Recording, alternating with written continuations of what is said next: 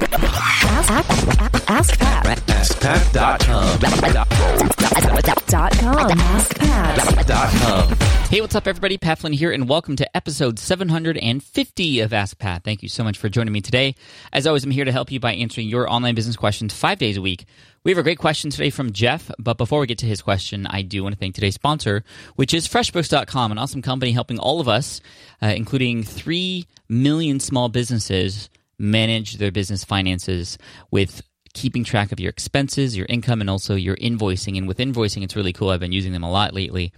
They help you keep track of who opens those invoices, who has yet to pay you, and all those great things. You can even set up an invoice in less than 30 seconds. So if you want to check out FreshBooks for free for 30 days, give it a 30-day free trial by going to freshbooks.com/askpat, and make sure you enter Ask Pat in the How Did You Hear About Us section. All right, now here's today's question from Jeff. Hi, Pat. I'm a new listener, and while I'm late to the party, I've been listening to you every day, at least twice a day, for the past 2 weeks, and just trying to take in everything that you have to offer. And I'm loving everything that you do. And now I want to start a blog, but I wasn't sure if I should wait to actually launch the website until I had several blog posts written, so that I'm not just putting up a site with nothing on there.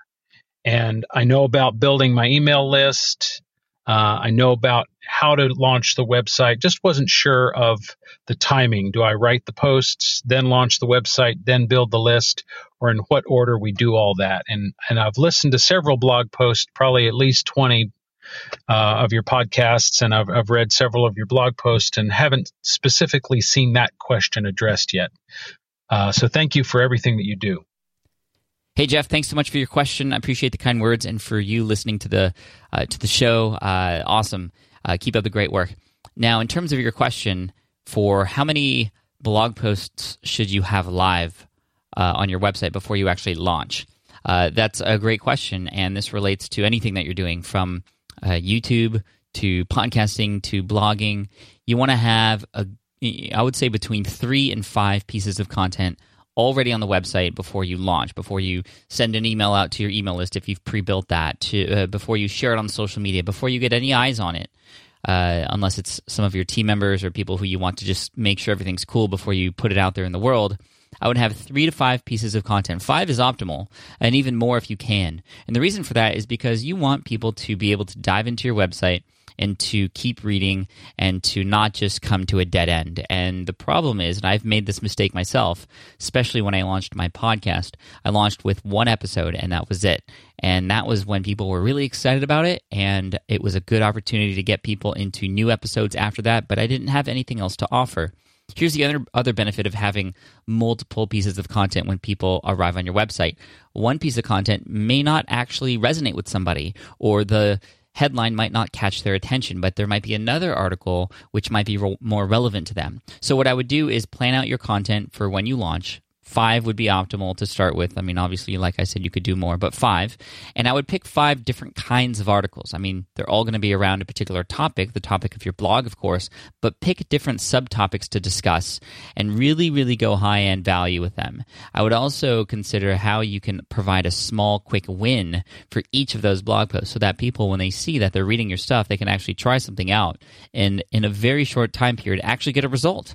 And that's going to create a habit for them wanting to come back and subscribe and read more of your stuff later on. So 3 to 5 pieces of content to launch with. And then on top of that, I would have 5 to 10 additional pieces of content ready to go. And that way, when you launch, you don't have to worry about, okay, now I got to work on my next article. You have a whole bunch already ready for you. You want the launch of your blog, your podcast, or your YouTube channel or whatever to be a huge event with a lot of promotion behind it. So after you launch, you want to go out there and interact with as many people as you can. Anybody who comments, you reply. Anybody who you have their email address, you reach out to them. Anybody in your network, you reach out to them. Your friends, your family, you get them to share it for you as well. And you just go all out with it. And by creating a backlog of content, you're giving yourself room to do that, because the last thing you want to do is just put it up there and hope for the best, and not even give yourself a chance to have it be reached out there and extended into parts of the internet that you wouldn't be able to reach otherwise unless you put some work into it, and you don't want to just have to immediately worry about new pieces of content. So be very strategic with it. And Jeff, I wish you all the best. Congrats, and I look forward to hearing more from you in the future. And for everybody else out there who's just starting out, just best of luck to you too. Hopefully you take that advice and roll with it.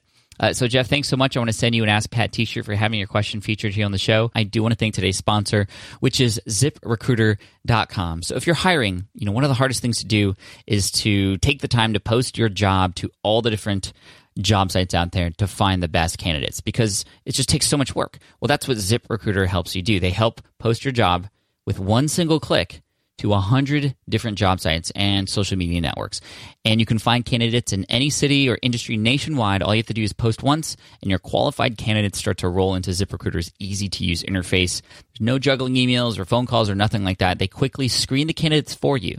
They rate them, and you can hire the right person fast. So you can get your jobs up on ZipRecruiter.com for free by going to ZipRecruiter.com/Pat. Again, that's ZipRecruiter.com/Pat.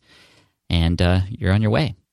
And for those of you listening, if you have a question that you'd like potentially featured here on the show, all you have to do is head on over to AskPat.com, and you can ask right there on that page. Looking forward to it. Thanks so much also to FreshBooks for their 30-day free trial. Again, you can check them out at freshbooks.com/AskPat, and make sure you enter Ask Pat in the How Did You Hear About Us section. And as always, we're going to finish off with a quote. And today's quote is from Mark Twain. He says, "Kindness is a language which the deaf can hear and the blind can see." Super cool. Thanks so much. I appreciate you, and I look forward to serving you in the next episode of Ask Pat.